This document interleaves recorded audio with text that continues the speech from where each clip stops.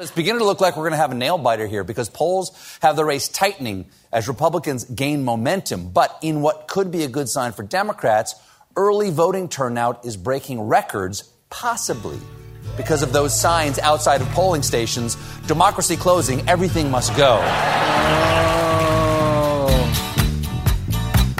Oh, I wish that was as funny as it sounds. But it ain't. Well, I don't know why I came here tonight. That's why. I got the feeling that something ain't right. No, it's not. I'm so scared in case I fall off my chair. And I'm wondering how I'll get down the stairs. Clowns to the left of me, jokers to the right. Here I am, stuck in the middle with you. I am. From Pacifica Radio in Los Angeles, this is the Bradcast, as heard on KPFK 90.7 FM in LA.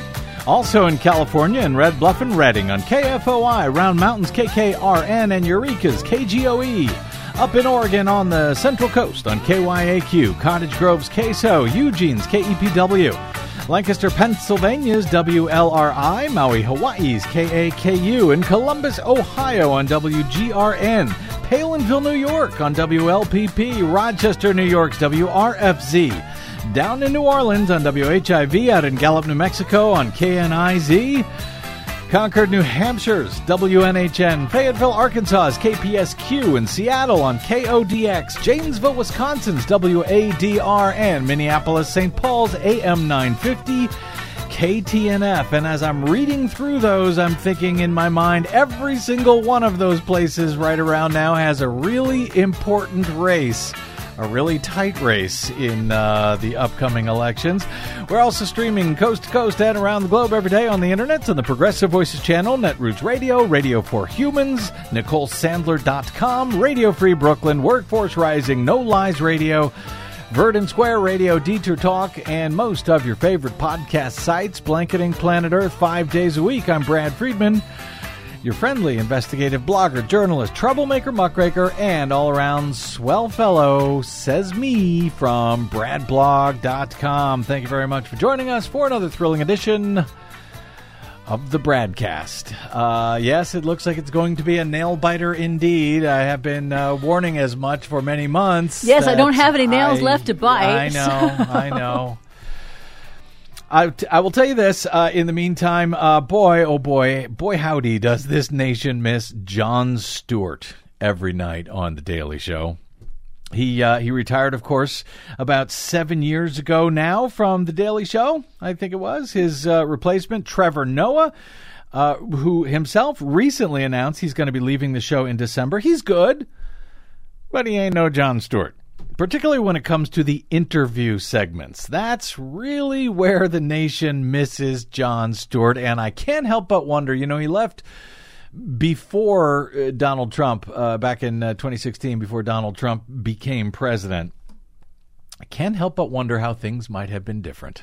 I don't know that they would have been, but at least he is excellent at doing interviews where he holds feet to fire. Well, he was, and he still is, and that is really where the nation misses Jon Stewart the most. He does have another show now, though it's not daily, and it's only available to those who subscribe to Apple TV, which I do not. But as the Daily Beast noted yesterday in posting this clip from Mr. Stewart, for a new episode of his show called The Problem with Jon Stewart, focused on the midterm elections, Stewart sat down with Arizona's Republican Attorney General Mark Brnovich to confront him about his efforts to appease the MAGA Republicans in his state. The Daily Beast misleadingly describes them as conservatives in his state. Those who still believe that the 2020 election was stolen from former President Donald Trump. The Attorney General, Brnovich, justifies his actions by citing the, quote, millions of people in Arizona and across the country who, quote, think the election was fraudulently decided. In the short clip from the longer interview, Stewart repeatedly tries to get Brnovich to admit that Trump is simply wrong about the election being stolen from him. But Brnovich refuses to do so.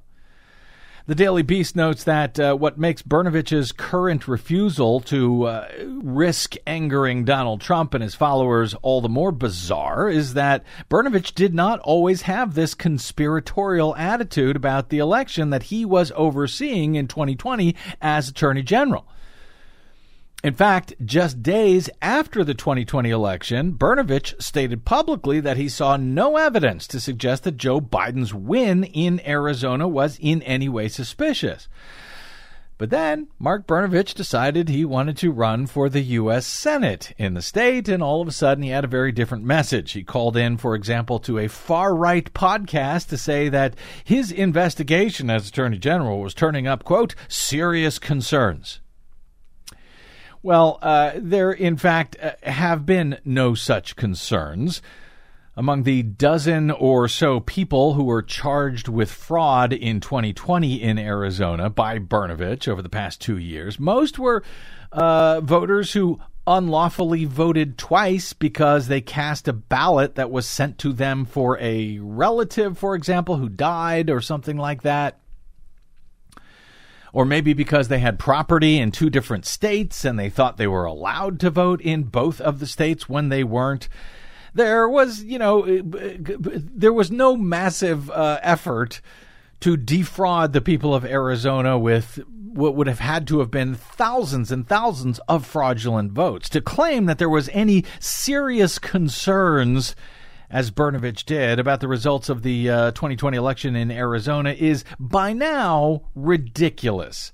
It was ridiculous when he went on, when he was running for office, hoping to get the Republican nomination there. It was ridiculous then, but it's certainly ridiculous now. But as the Daily Beast notes, the damage was done by Brnovich when he said everything was fine originally. The damage was done among Republicans. And Brnovich, who is himself, by the way, a vote suppressor, he went all the way to the Supreme Court successfully to argue that 2 laws that were adopted by Arizona were perfectly constitutional, resulting in yet more gutting of the Voting Rights Act by the U.S. Supreme Court. So this guy is no rhino. Anyway, the damage was done when he dared to admit that everything was fine originally after the election, and that meant he lost out on Trump's endorsement, and that means he lost out on winning the Republican nomination for the U.S. Senate. Trump threw his weight behind the even farther right-wing candidate Blake Masters, who is now currently in a pretty close race to unseat incumbent Democratic Senator Mark Kelly. Anyway, with that preamble, here's that teaser clip from Jon Stewart's interview with Arizona's soon-to-be former Attorney General Mark Brnovich, trying to get him to simply say that, yeah, the election in Arizona in 2020 was perfectly fair. Right now, we have about, I think, almost 20 criminal cases related to the 2020 election. Out of 4 million votes. Yeah, no, I'm talking in facts, John. But the reality is there are millions of people, not only in Arizona, but people throughout this country that think the election is stolen. There's people that believe in angels, but that doesn't mean you launch an investigation that angels changed ballots. Like a bit of a tautology. When you have a former president spreading rumors to his supporters, for instance, Trump can say 74,000 mail-in ballots received that were never mailed, magically appearing ballots. 168,000 fraudulent ballots printed on illegal paper. 36,000 ballots illegally cast by non-citizens. Now, the truth is, none of that was real. When it first came out, the Cyber Ninja said Joe Biden won Arizona. And then they got a lot of pushback, and then they started hedging and hawing. And then next thing you know, people were like, well, Brnovich needs to do something about it. And then it was like a hot mess. But you've responded by doing things about it. You've said you're still investigating. We've run a lot of the stuff to ground. And when you get it to ground, will you come out and say, Donald J. Trump is wrong? The election in Arizona was fair, not stolen, and not fraudulent. I've always been a straight shooter, and once all the facts and evidence are John, come on, man. I'm telling you. You have found no evidence that the election in Arizona was fraudulent or stolen from Donald Trump. Donald Trump lost Arizona, period. I've said that from the very beginning. There have been isolated incidences thus far that we've identified, and we are prosecuting. Yes. We still have some active investigations going on, but people can draw their own conclusions. There is no, people cannot draw their own conclusions. That's the point of the law. Yeah, it is. The law is that you have facts and you have fiction. Right. The fact is the election in Arizona was well run, not fraudulent, and not stolen from Donald Trump, according to even your investigation. I have never said. Why is it so hard to just say yes to that? I guess because I've spent most of my career as a prosecutor, and we still have some ongoing cases. So in your mind, John, you still feel like after all this, you're going to discover a concerted effort to steal the election from Donald Trump and that it was fraudulent. Is that what you're saying? No, that's not what I'm saying. So why can't you say the election in 2020 was not stolen or fraudulent? I will tell you this. As I said, this is blowing my mind. Is it really? So yeah. And it's his point. People can draw their own conclusion. No, they shouldn't have to do that. That's what your job is as the Attorney General of Arizona, is to draw that conclusion, is to use the law and to determine if that's the case. And 2 years later, he knows it's not the case, but he just can't say it. Can't say it. I saw someone responding to that interview on Twitter, I think, said something like, America doesn't deserve Jon Stewart. They were right. We don't. But boy, am I glad that he is still around, at least a little. But it's bad enough for a partisan Republican attorney general to be unable to say that the election was not stolen from Trump when there is no evidence to show that it was. In fact, quite the opposite, that Donald Trump himself tried to steal the election. But what may be arguably worse, is that across the country, people don't know one way or another because the media have failed to make that clear to them. They're still open to, folks like Brnovich. They allow them to come on, him to come on the show, say he's looking into this, he's looking into that. Rarely do you see any of them, any of the folks in the actual news media pressing a guy like Brnovich for real answers the way Jon Stewart does. Jon Stewart should be on 60 Minutes every week. They ran a piece on Dominion voting systems I saw a few days ago, where they basically allowed the head of the company to just lie. Anderson Cooper was interviewing him, asked, is it possible that your machines could flip votes if they wanted to? And the guy said, no, absolutely not. Here's the deal. They absolutely could. There is no evidence that they did, but their machines absolutely could. We need some real media in this country. Or at least the media that does their job. But all of this is, I will also note, by the way, that the Daily Beast, who posted this clip, they say exclusively, that they report that Brnovich justifies his actions by citing the millions of people in Arizona and across the country who think the election was fraudulently decided. But the Daily Beast never actually bothers to point out in their article that it wasn't fraudulently decided. Good Lord. They never say it. That's like minimum journalism. Exactly. So that minimum was not met by either the Daily Beast or its senior writer, Matt Wilstein, who posted that video and never bothered to mention that, no, the election was not stolen. But it is another example of how our corporate media are failing the nation. We will be joined momentarily by Brian Hansbury of the Media and Democracy Project to discuss exactly that and how the corporate media could, if they wanted, and of course should, do better. And do better quickly in covering our critical midterm elections, which are underway now, ending on November 8th, and likely to determine whether democracy itself will live or die between now and the next election, the 2024 presidential election. But more on More on that shortly. Very quickly, before we get there, while you may not get actual critical facts from the media that you need to know before casting your vote this year, you have likely heard time and again now how the horse race is going in all of these elections and how the pre-election polls, which may be right or may be wrong, are tightening up the closer that we get to November 8. One of the most critical U.S. Senate races in the country is between Pennsylvania's Lieutenant Governor Democratic candidate John Fetterman and Republican TV doctor Mehmet Oz. They are now said to be essentially in a dead heat in the contest for U.S. Senate to fill the seat by retiring Republican Senator Pat Toomey.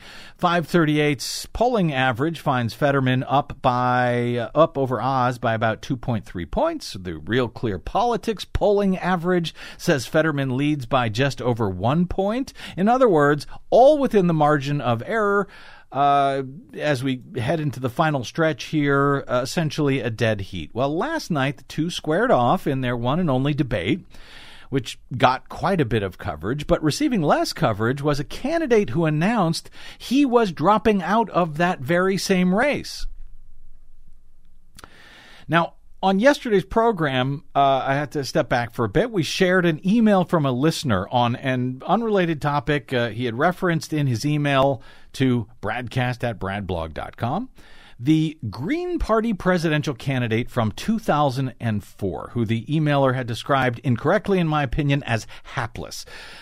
He was incorrect about that because that candidate, presidential candidate for the Green Party in 2004, David Cobb, ended up joining forces with the Libertarian Party that year after the disputed election in Ohio between John Kerry and George W. Bush to challenge the results. The Democrats wouldn't do it, so the Green Party and the Libertarians did. They challenged the results in Ohio by seeking a recount, and in the course of that post-election challenge, it was discovered that a number of top election officials in the state's largest county had, in fact, gamed the recount. They were sentenced to the maximum penalty in jail. But David Cobb did something else that no Green Party presidential candidate, to my knowledge, has done since. In the days just prior to what was known to be a very, very close race in Ohio, Cobb said that voters in any state where the race was really close between Kerry and Bush should not vote for him, but should vote for the Democrat, John Kerry, instead, which was a very noble thing for the progressive movement in this country. So, yeah, David Cobb, I think, is a great guy who has also been on the show many times over the years. He is not hapless at all. So why do I take that detour? Well, because in Pennsylvania, Everett Stern, who dropped out of Pennsylvania's Republican primary for U.S. Senate earlier this year, choosing to run as an independent write-in instead, well, he had been polling at about 3% in that critical dead heat U.S. Senate race in Pennsylvania, according to Fox News in late September. Well, on Wednesday, Everett Stern announced he was both dropping out and endorsing the Democratic candidate, John Fetterman. My fellow Americans, I'm here to address you today about the U.S. Senate race occurring in Pennsylvania.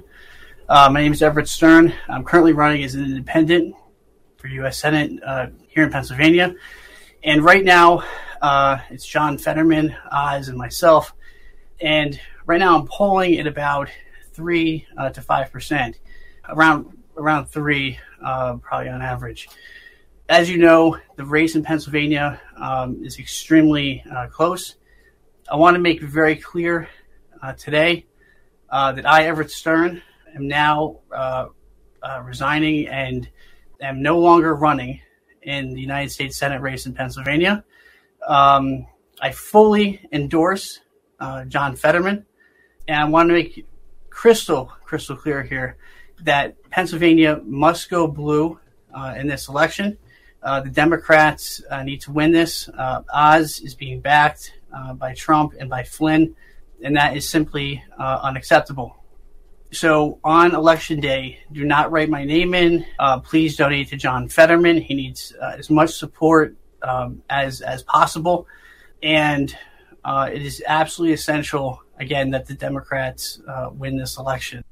He went on to explain that he feels it's necessary to put country over party in his case, because remember, he was a Republican. His reference there to Flynn, that's to Mike Flynn, Donald Trump and Mike Flynn, who are supporting Mehmet Oz in that race. Speaking to NBC News, Stern said he wants to, quote, make sure democracy doesn't fail.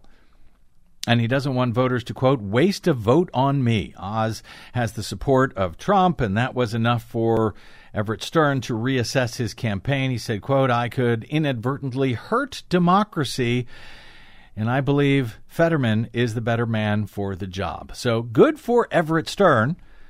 And while he was only polling about 3%, given how tight that race is in Pennsylvania, that 3% who might have planned to vote for Stern to write him in, but may now switch to the candidate that Stern has endorsed, John Fetterman, well, that could make the difference in this race. Yes, every vote is going to count. Of course, it's only going to make a difference if the voters know about it, know that he has dropped out, and that he is endorsing Fetterman. So, hey, anyone listening to this show in Pennsylvania, now you know. Spread the word. Yes, please.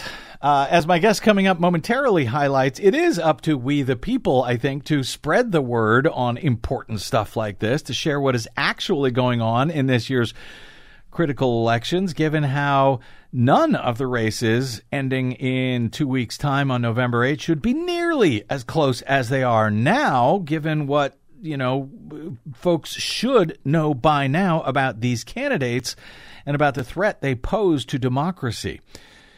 If the nation's corporate media were doing their job to serve democracy, which is now hanging by a thread, as Mr. Stern made clear in Pennsylvania on Wednesday, well, we wouldn't have to do what we do at all here. But I guess we still do. Let's take a quick break, and we will be joined by Brian Hansberry of the Grassroots Media and Democracy Project. They are trying to do their part as well, and we'll be discussing, well, all of the above.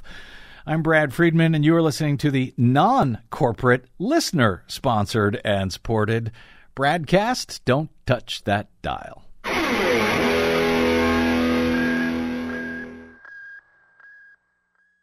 Hey, this is Brad. Here at the Bradcast and BradBlog.com, we fight for election integrity all year around, like no other media outlet in the nation.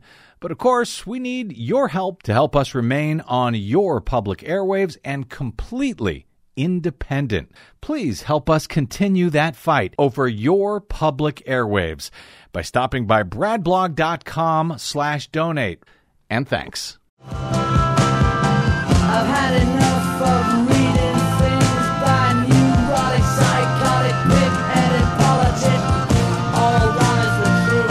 Yeah. Just give me some truth. Some truth? That's a lot to ask. Welcome back to the Bradcast. Brad Friedman from BradBlog.com.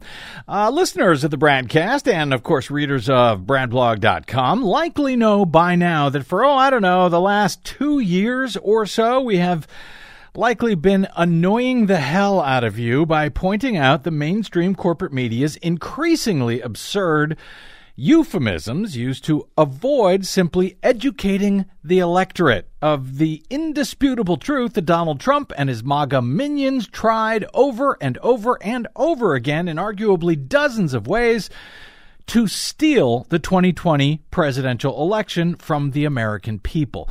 They did not simply try to reverse or undermine the results or to roll them back or to undo the results. Sure, Trump was, as many in the corporate media have described, quote, hoping to remain in the White House, but how was he hoping to do that? Well, by attempting to steal a presidential election. It seems pretty simple. The evidence is indisputable at this point.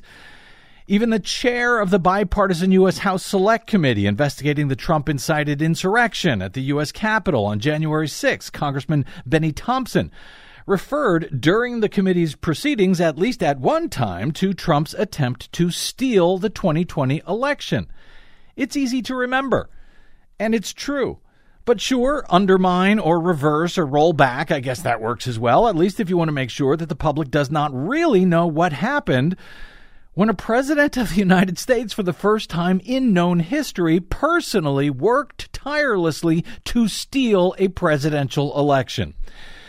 We spoke with former Washington Post columnist and now longtime press critic Dan Frumkin a few weeks ago about exactly that, and I asked his opinion based on his years of experience inside of corporate media, why it is that they seem allergic to simply telling the truth to the American people about such a critical matter, so that the people, the electorate, can be well informed when they go to vote this year, with many of these same people now on the ballot. His response? For the longest time, they wouldn't say any politician lied because that was too loaded.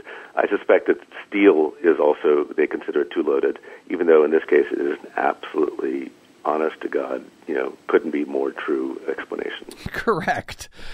Frumkin went on to say that in the U.S. corporate media, something that I found chilling, he said that truth itself had become politicized inside these newsrooms. Well, it is now nearly 2 years since Donald Trump and his pro-authoritarian MAGA mob attempted to steal a presidential election before all of our eyes, even attacking the U.S. Capitol to try and do so. And yet, dozens, if not hundreds, if not thousands of pro-election theft Republican candidates are on the ballot this year. Many of them are running for positions to oversee elections in some way that would allow them to help in the theft of the 2024 presidential election in ways that legitimate elected officials were able to prevent, at least in 2020. Many of those far-right candidates are likely to win in the November 8 elections, putting American democracy itself, as President Joe Biden correctly warned recently in a landmark speech, on the ballot this year.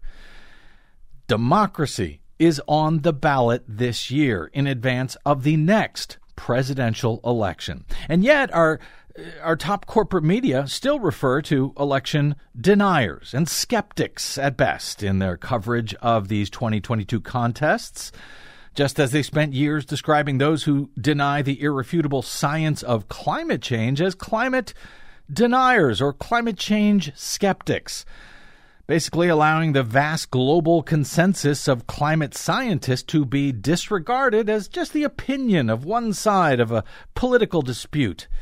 Who's right? Tens of thousands of scientists devoted to the science of climate change, or the big oil industry and those candidates who receive millions of dollars from them? Who knows? We'll let the voters decide. Writing at Salon this past week, Brian Hansberry, co-founder of the Grassroots Media and Democracy Project, wrote in a critical op-ed, "For the last 2 years, much of the Republican Party has been claiming that any elections they lose must in some way be illegitimate. Some Republicans have even encouraged threats of violence toward beleaguered election workers. Now election liars are on the ballot across the country." Note, he describes them as election liars, not deniers, not skeptics. Lying, he writes, fomenting violence and refusing to accept the will of the people should be political non-starters for candidates in a democracy. Yet, rather than depict them as dangerously unfit, too many newsrooms have been protecting the electoral viability of these extremists. Journalists who know the 2020 presidential election was free and fair still frequently describe those who lie about it as mere skeptics, he writes, who, quote, dispute the results. Sounds familiar, doesn't it? The 2020 midterms, he goes on to argue, are a referendum on how well America's newsrooms have conveyed the authoritarian threat to the voting public. He then goes on to, quote, call on the news media to urgently communicate that this is not an ordinary election, but rather a contest between would-be authoritarians and candidates who defend the rule of law and the electoral system. Well, that sounds about right. Joining us now is Brian Hansberry of the Media and Democracy Project, an all-volunteer grassroots group of regular citizens, yes, folks like you, who have come together to promote civic engagement with the media reform movement in the U.S. such that we have one. They focus on the crazy concept that meeting the critical information needs of the citizenry is an essential bulwark of an inclusive, representative democracy. Brian Hansberry, welcome to the broadcast, sir. Thanks so much for having me. It's a pleasure to be here so that we can talk about these extremely important aspects of our media and how it's failing. And thank you for your excellent piece at Salon on this, headlined, "Media Isn't Doing Nearly Enough to Defend Democracy, but It's Not Too Late to Change." We'll see if it's too late or not. That article, I should note, was published at Salon. Now, nothing against Salon, Brian. I spent many years writing for them myself, but did you try to pitch a similar op-ed to, the New York Times or the Washington Post by any chance? We did not shoot for the Post or the Times, partially because maybe of how critical we've been of them over the last few years. Mm-hmm. But really, we just wanted to get it out there. We just wanted to get this perspective from, again, regular citizens. We're huge fans of Dan Frumkin. It's awesome that you had him on the show. But what we sort of feel is our unique thing that we can offer is that we're just regular people like everyone else listening to this who see the problems with media, who recognize that there's a journalism crisis in our country, and who are terrified that it is marching us towards fascism and a potential future where we're not able to have votes that have any meaning moving forward. So we didn't pitch it to the big guns. We did pitch it around a little bit before we landed at Salon, but we chose to avoid the Times and the Post. You hit on a key point right near the top of your piece when you note, quote, "Studies show that the issues most important to voters closely match which issues the media's been covering." So, Brian, is this a sort of a chicken and egg thing? Are the media covering the issues that voters care about, or do those studies find that voters end up caring about the issues that media has been covering and focusing on? Right. So there's studies that go back to the 70s of, asking people about what matters to them and comparing that to, the coverage that has preceded it. Mm-hmm. And it shows, and those sorts of studies show that it's really a never-ending cycle. And it's basically that media establishes narratives. Human beings who are living their lives, going to work, raising their children, trying to engage in their hobbies, are in the background.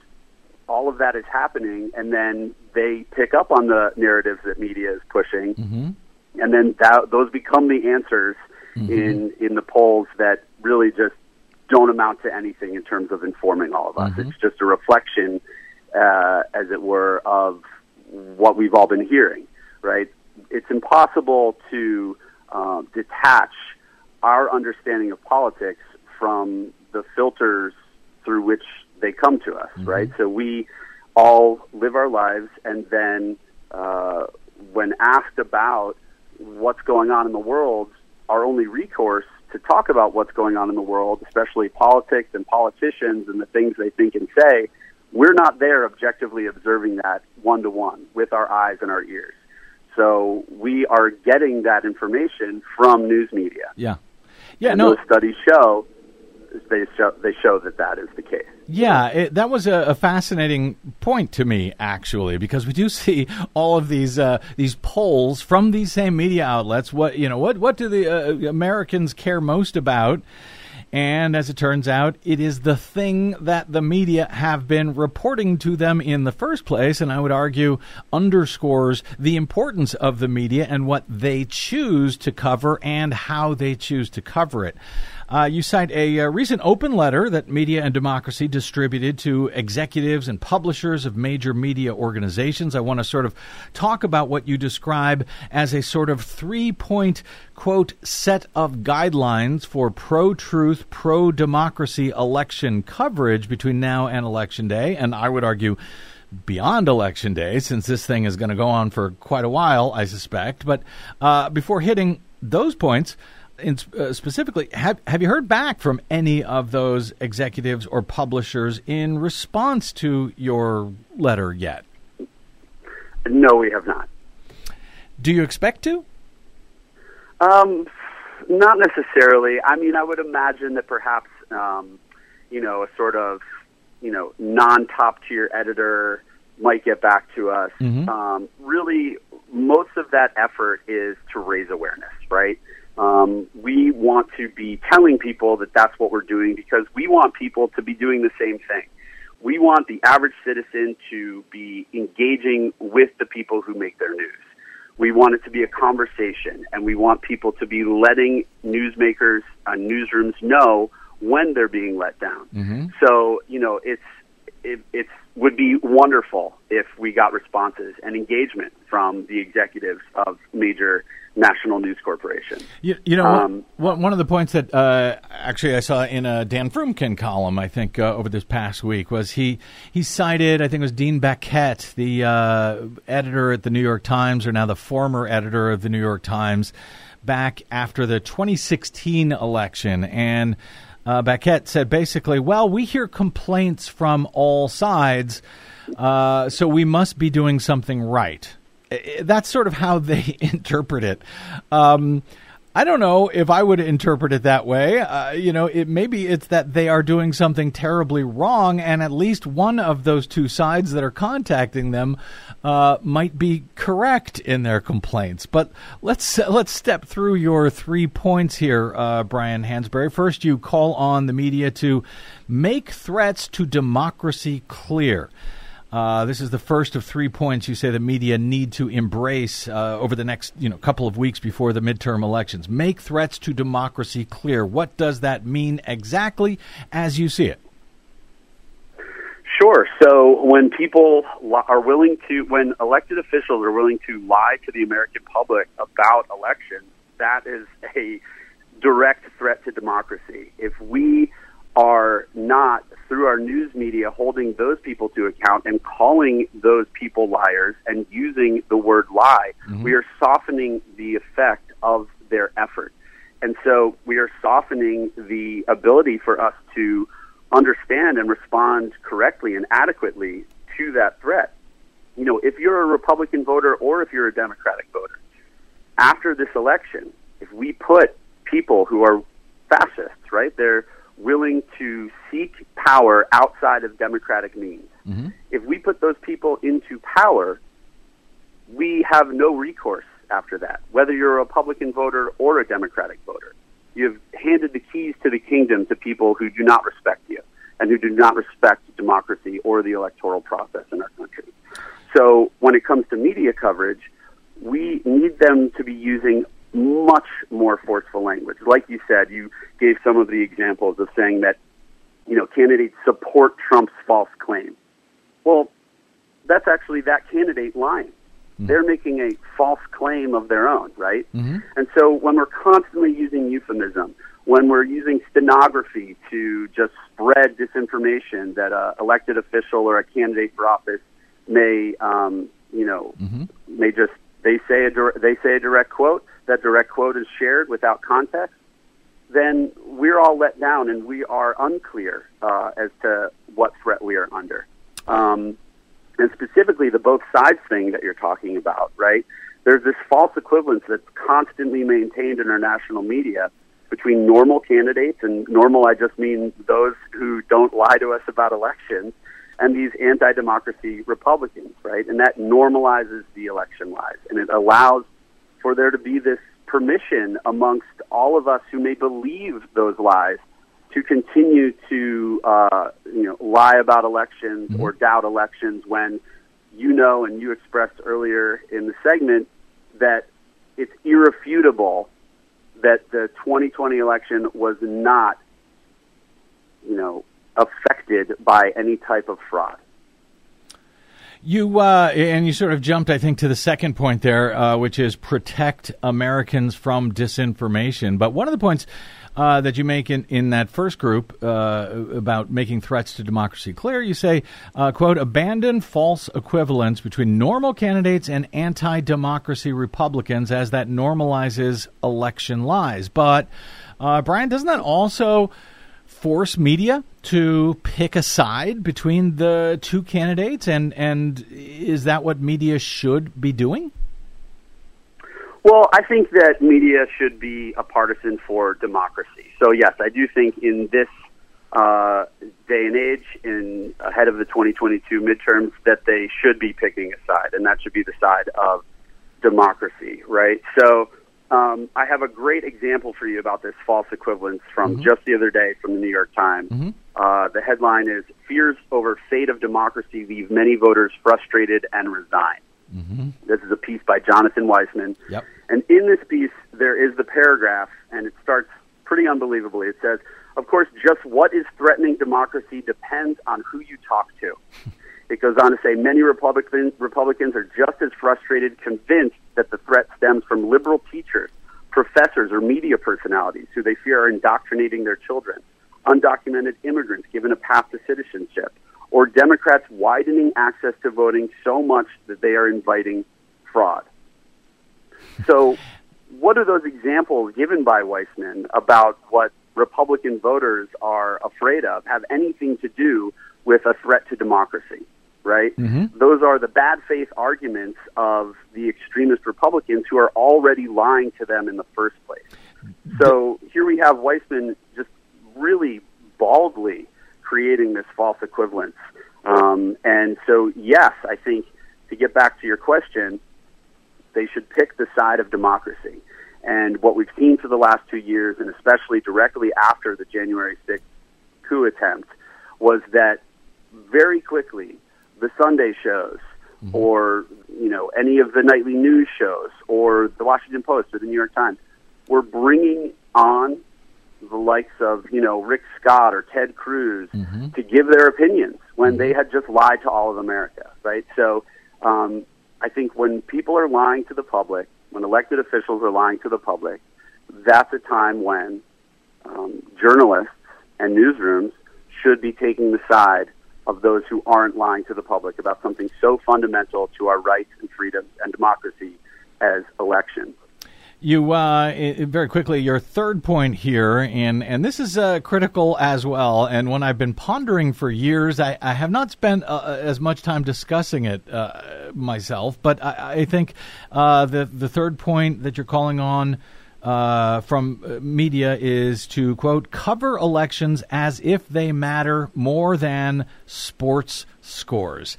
And it's really on the money. I mean, if you look at this point at any of the coverage of elections now, even what I will describe as the legitimate coverage, as opposed to the out-and-out, propaganda that we see on Fox so-called news, but even at CNN and MSNBC, much of the coverage looks damn near identical to what we would see on ESPN, Brian.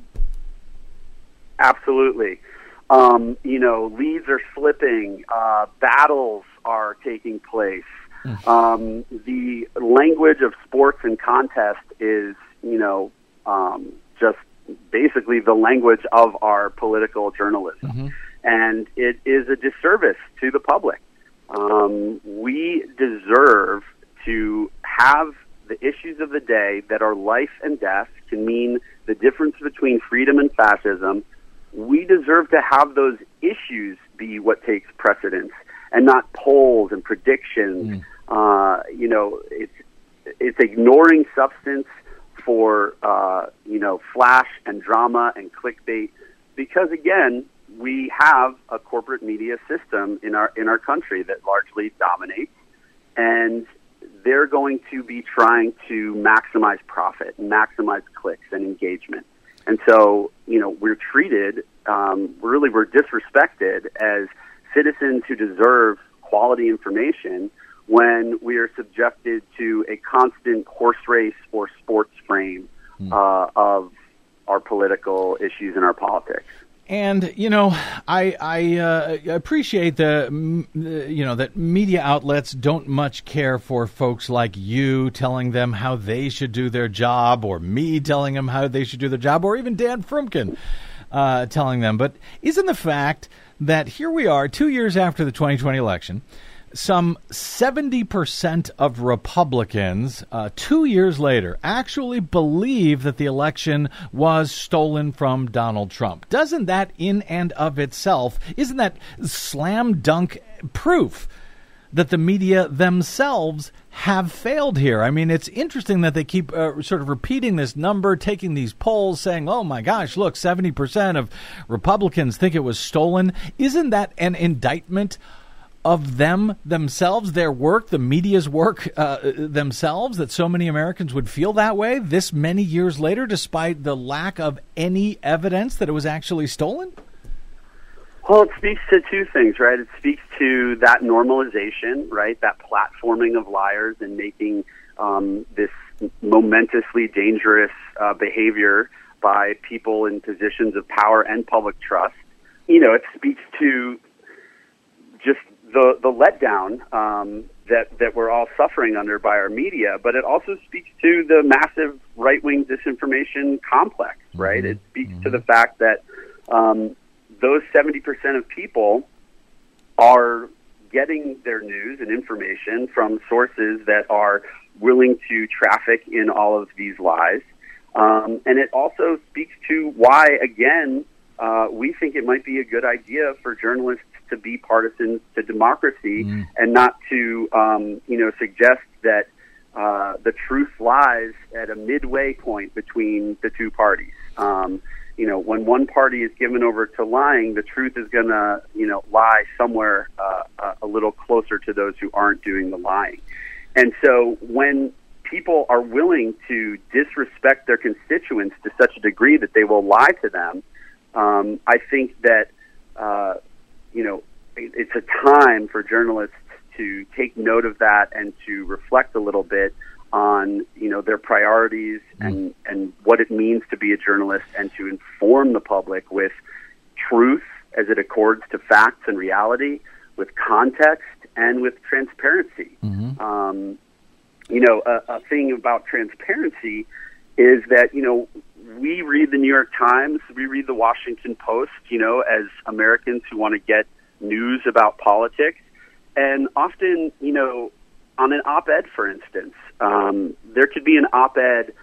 There was an op-ed recently in the New York Times from someone from the Claremont Institute. Oh, boy. Claremont Institute is a long-running Republican think tank who, in the last few years, has fully given itself over to the big lie.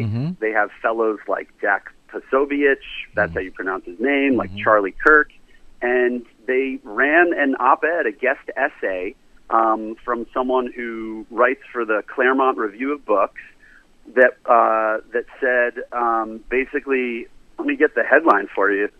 The January 6th committee has been almost wholly ineffective. October 13th, the New York Times, written by Christopher Caldwell. There is a sentence in here where he says, it was not a coup attempt, and even if you believe it was, Mr. Trump was not leading it. So first of all, the description, the bio of Mr. Caldwell is, Mr. Caldwell is a contributing opinion writer and the author of The Age of Entitlement, America Since the 60s. Now, they're not giving their readers the necessary, vital, essential context that this is a person who works with a right-wing think tank that is given over to the big lie. Yeah. So why are you printing it? And in a way, that is a distortion, and that is a way of lying and misrepresenting reality to readers. So, yeah. One would think that at least self-preservation might kick in here in some of these newsrooms at this point. I mean, without democracy, after all, as you sort of alluded to, their own business models, it seems to me, are threatened. Donald Trump has talked about fake news. He's talked about, taking away their broadcast licenses or whatever he thinks he can do. But, I don't know if I really ever hear that discussed by the very media outlets who are ultimately the most threatened by the very rise of authoritarianism that they seem to have trouble calling out by name. Even though they may be put out of business by these folks if they get the kind of control that they hope to get. Well, it's no secret that Trump has used really dangerous authoritarian tactics against the news media to undermine public trust in reporting that comes out that's negative about him and his corruption. And you didn't mention what he said at a recent rally, which was the solution to getting reporters to give up their sources is to throw them in jail, and that under the threat of rape, that they will then begin to give up their sources and talk about what he calls leakers. He said so under the media is not.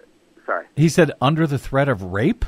He made allusion to that they would have a bride once they realize they'll have a bride in prison. That they will start speaking immediately. Good Lord.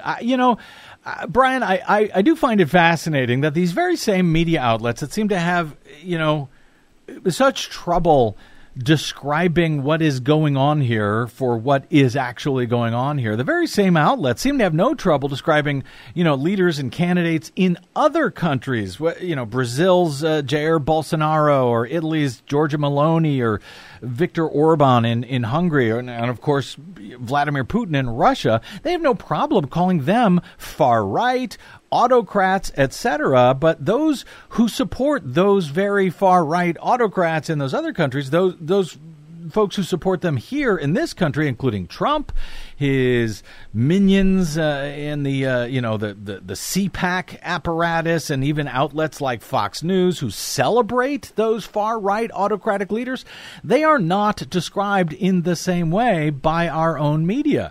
Are the corporate media allowed to, take sides in other countries' political affairs, just not here in the U.S.? Is that seemingly how they see it? Well, I can't speak too deeply to that, but what I would say is that, the reporting and the frames that exist in our country, when you're reporting on countries outside of ours, yes, it's much easier to be more clear-eyed because you are less likely to have subscribers in a foreign country who are, impacting your profits, right? It's more of a question of why do we get this both sides framing in our country? And, we know that corporations have a fiduciary obligation to make money for their shareholders, a legal obligation. And so the New York Times, for instance, is a $5 billion enterprise. And people like to assume that people on the right don't read the New York Times, but they absolutely do. So a core reason for the both-siding of democracy in America, and when we're talking, about our media and how they deliver frames to us and narratives to us, is the profit imperative of maximizing one's audience. I think a thing that people might think is not true, but I think is quite true, is that when the Times endlessly goes to diners to interview Trumpers while rarely doing the same thing for Democratic voters, Trump supporters read the New York Times. And so Trump supporters who read the Times see themselves in those stories. And progressives see people delivering quotes that make them tear their hair out. And then they click through. And it's a big win for engagement. So, you have to see it through the lens of business. And you have to see it through the lens of what's best for that American news media corporation when they want to maximize profit, maximize engagement so that they can then deliver to advertisers the statistics of that engagement. And that is definitely a filter through which we end up with the narratives that we do in our country. Brian, I got to get out, but, when we asked if there was anything that you wanted me to try and include in your bio today, you referenced a quote from a former FCC Commissioner, Nicholas Johnson, who served on the FCC back in from 1966 to 1973, who said, quote, "Whatever your first political priority, media reform had better be your second. With it, you at least have a chance of accomplishing your first priority. Without it, you don't have a prayer." And I think he's, right on the money about that. Over the past 2 decades, focusing on things like election integrity and the environment, I have found Commissioner Johnson to be exactly on point. I've often said myself, we cannot have, for example, election reform until we have media reform. So I'm not even sure if it should be your second political priority at this point. I think about that a lot, too. Given the mess we're in. Yep. Yeah, it should be the first priority. I think at this point, maybe so. Brian Hansberry, thank you for your work that you are doing to make it a top priority in this country. Folks can sign on to your open letter to the media, I believe, over at mediaanddemocracyproject.org. You can also be followed on the Twitters at @MAD_democracy, which is a great name, MAD for Media and Democracy. MAD_democracy. Also on Twitter at Fix Media Now. By the way, what's the difference between those two Twitter handles, Brian?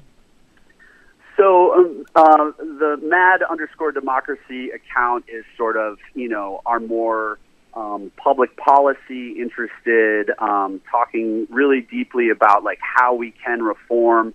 And our Fix Media Now is more of that sort of activist bent of, we just want Americans, it's a Sisyphean task, yes. But we want Americans to get involved, to get engaged, to be thinking about their media diet, to support local journalism, to engage with reporters and the people who make the news.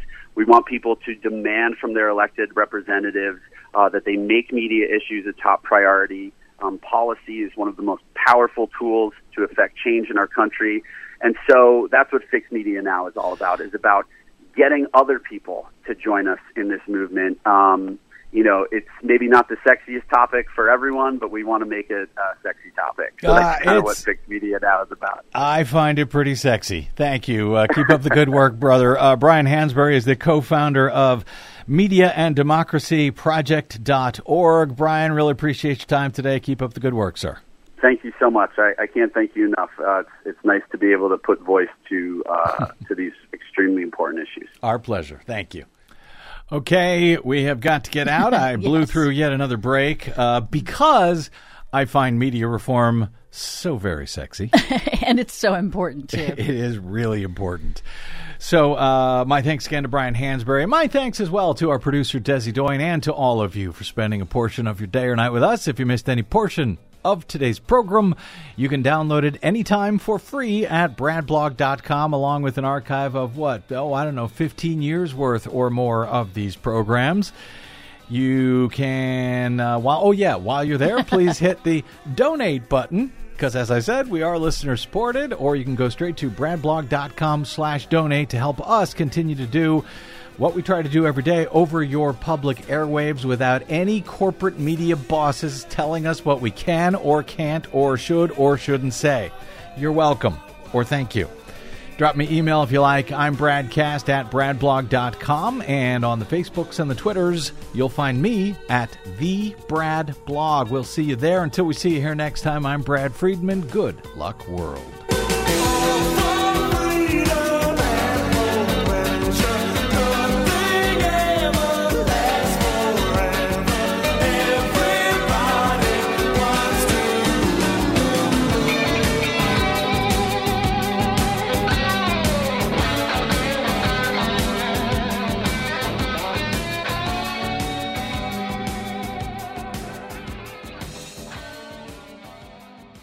I'm Rick Smith, and this is Labor History in 2.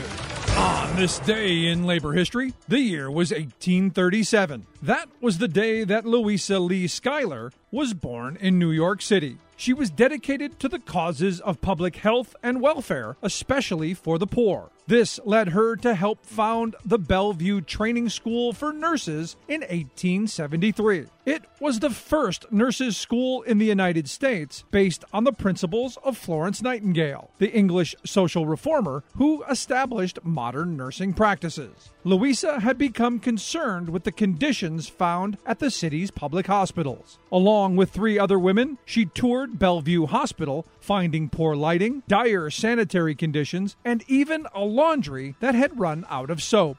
The women wrote up a report about their findings. They made the case that a professionally trained nursing staff would help remedy the situation. The work of women during the Civil War had shown the potentially important role of nurses in providing medical care. the women's request was approved on a trial basis at Bellevue. Bellevue Hospital had opened its doors in 1736, making it the oldest continually running public hospital in the United States. The first class of nurses included just 6 women. Early training focused on improving sanitary conditions at the hospital and seeing to patient comfort. But instruction grew quickly to include basic medical training. By 1879, enrollment had grown to more than 60 trainees. Proud of their accomplishments, graduates wore a school pin. Designed by Tiffany & Company, the pin portrayed a crane in the middle of a wreath of poppies. The school operated for nearly a century, until the training program was incorporated into Hunter College. For more information, go to laborhistoryin2.com, like us on Facebook, follow us on Twitter at laborhistoryin2.